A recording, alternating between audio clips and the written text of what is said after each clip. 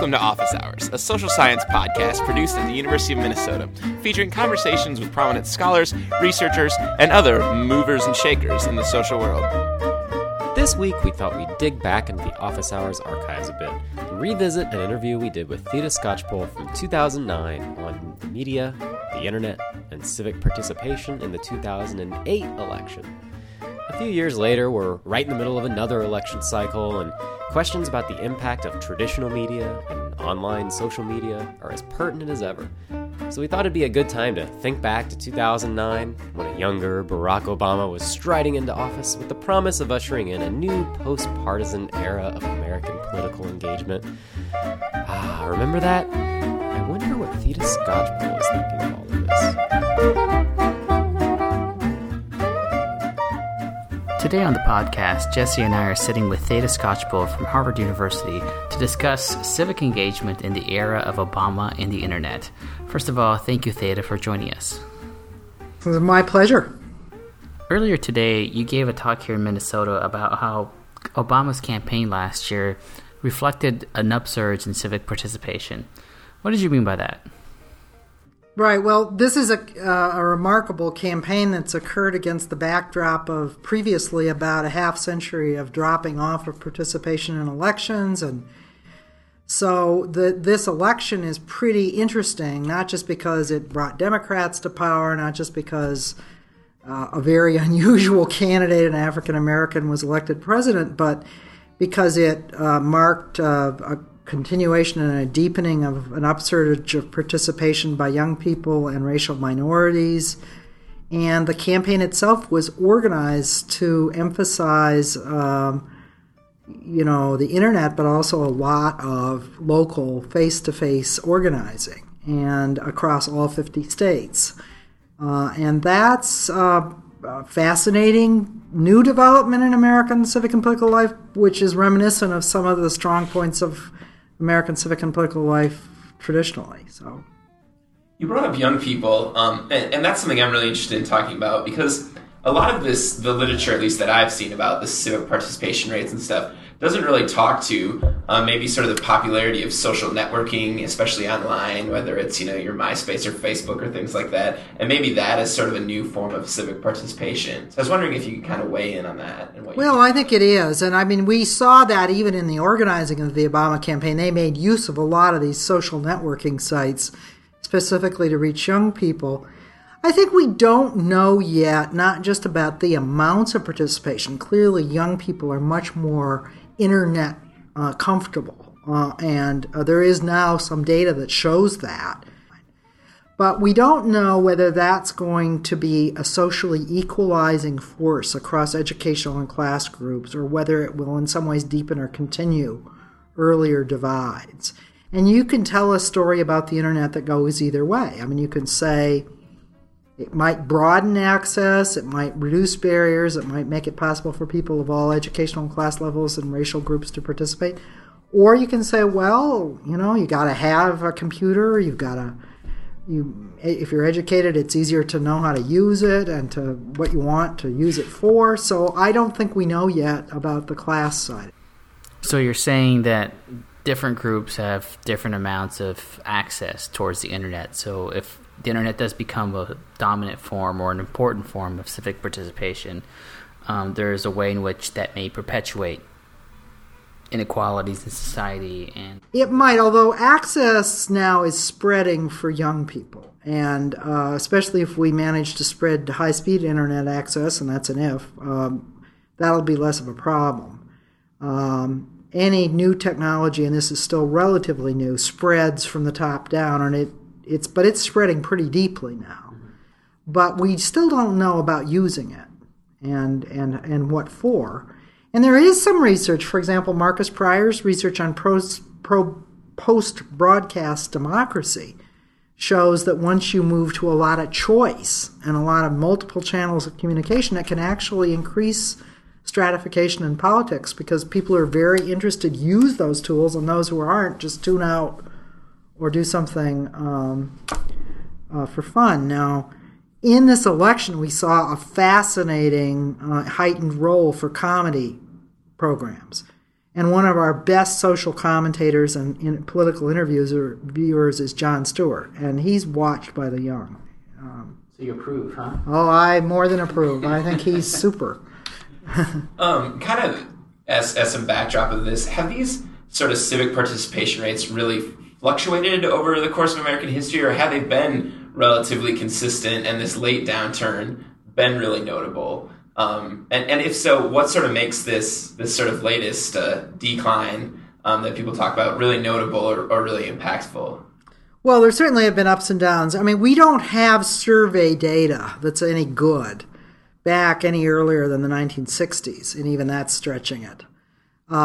We do know that there was a steady decline in participation in membership-based activities, and my research on groups and the types of organizations stretches back to the beginning of America. And there's no question that if you're looking at the types of groups that are out there, and that's not the same thing as participation in them, but if they're not there, it's hard to participate in them. Mm-hmm. The types of groups definitely changed very markedly. After about a century of federated voluntary groups being typical, they collapsed and declined rapidly after 1960. So that is not a small change. It's an epochal change. We gained more representation for marginalized issues and marginalized people, but we lost various contexts apart from churches that brought people together across class and occupational lines. And I think that's pretty clear-cut. And, of course, that occurred at the same time that blue-collar unions were declining. So you could argue that there were just simply fewer organized venues where ordinary people had the ability to come together, period. So if the backdrop is that there's been general decline in civic participation in the United States, even though we're having more groups participating than in the past, but traditional institutions like that you spoke of are declining, what was the significance of the Obama campaign in terms of its use of the internet? Is this a new type of civic participation that we need to be thinking about now? I mean, I think the kinds of melding of new technologies of communication and local face-to-face activity that the Obama campaign and before them some of the social conservatives did is promising. I don't think we're going to go back to the old forms of organization. That's just not going to happen. And there are many things about those old forms that were unappealing, like the gender segregation and the racial separation. But if we can find ways to have some venues where people come together across class and occupational lines rather than having all of our participation channeled through our occupational life, I think that's a good thing. I was interested, you mentioned in your talk that we're coming to a point where very much the media is sort of privileging the shouters and the yellers in public discourse, and that might be kind of sort of rupturing the way public discourse happens. But I guess, and maybe this is just my limited age perspective on this, but haven't the yellers and shouters always kind of been the privileged, the people that sort of clamor the loudest, or maybe what is it about today's landscape that's really different in that sense? The cable news has to cover 24 hours a day, and they have to change the topic constantly, and they have to attract attention in a crowded universe of choices. So I think the yellers and shouters are much more prominent. Now, a lot of people are just ignoring that stuff, and I don't know quite what some of these internet websites are going to mean for news. Not clear. News is changing. Is that maybe the bigger problem you see? Not necessarily that they're really strident or acerbic positions out there, but that the sort of really polarization just causes a lot of people to tune it all out. Well, it does have that effect. It does have that effect. Or it just promotes no understanding of complex issues. Now, I think media has to make things fun and interesting. But, I come back to The Daily Show. He's funny, but he conveys a lot of information, a lot of understanding of complex issues pretty quickly. Whereas you turn to some of the cables and all they got is people saying just outrageous things in highly emotional and bashing ways. It's stupid. Why is Jon Stewart so popular? Does he kind of portray some kind of cynicism that people have towards? He does play to that somewhat, but he has that sort of, so does Obama, that sort of cool but engaged attitude that young people seem to like. You know, that interview he did with Kramer was anything but cynical. He was criticizing media for having joined in the misleading of the public about what that old economic model was about. Kramer, was a fool to go on the program. Why did he do that? What did he think was going to happen? I know, it was almost painful to watch him squirm a little bit. Well, that followed a couple of days of going after Stewart. The first time Stewart went after him, he should have just shut up. Would have gone away. Just one last thing from your talk today. You mentioned you're interested in seeing academics becoming more civically involved, even in terms of the research that they do. What do you think the current economic turmoil will mean to such enterprises? I can see that perhaps there's going to be increased public scrutiny over how social scientists are subsidized or how funding is distributed. Do you think possible changes will mean limitations or perhaps even possibilities for academics to become quote-unquote more involved? Well, they're going to be both. We know it's going to be harder for people to get jobs, and I suppose we have to worry that will reinforce narrow orthodoxies and specialties. But I think that in the social sciences in particular, there may be a bigger premium on people who aren't overly specialized, who certainly are rigorously trained in one discipline and several methodologies ideally, but who can address important social or political issues, perhaps teaming up with people from other disciplines. And it may be that colleges and universities are going to be looking for people who are kind of multivalent to hire, both because they'll be better teachers. As for engaging broader public issues, I think interesting times often lead to interesting questions, and they kind of renovate the supply of questions that drives the social sciences. They also challenge us because people will find us irrelevant if we're not able to say something, perhaps from a broad perspective on, I use historical perspective, but from some kind of broad perspective about some of the most pressing issues that we face. So I'm hopeful, but I'm not Pollyanna. I know that there are going to be economic cutbacks, there already are. It's not an easy time to be getting a job coming out of graduate school. Yeah. Tell us about it. We have a president, by the way, who cites social research and who shows respect for it. So as the federal government looks to reorient its ways of engaging economic and social problems, it will be looking for excellent research.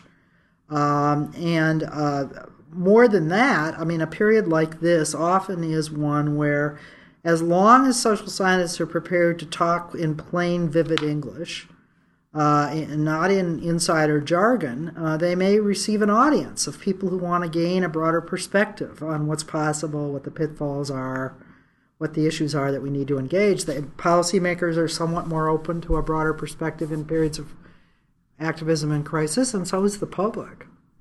I think it's interesting.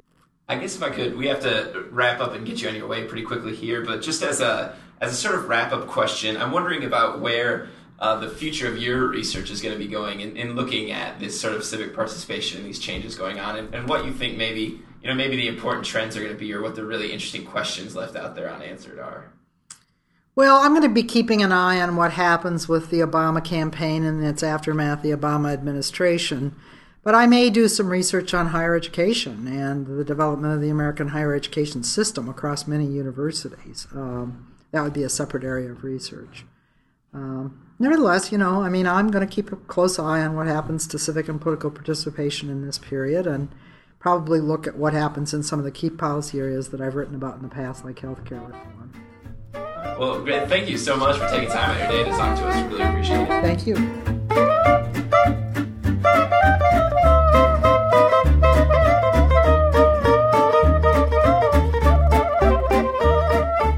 Okay, back to 2012, people.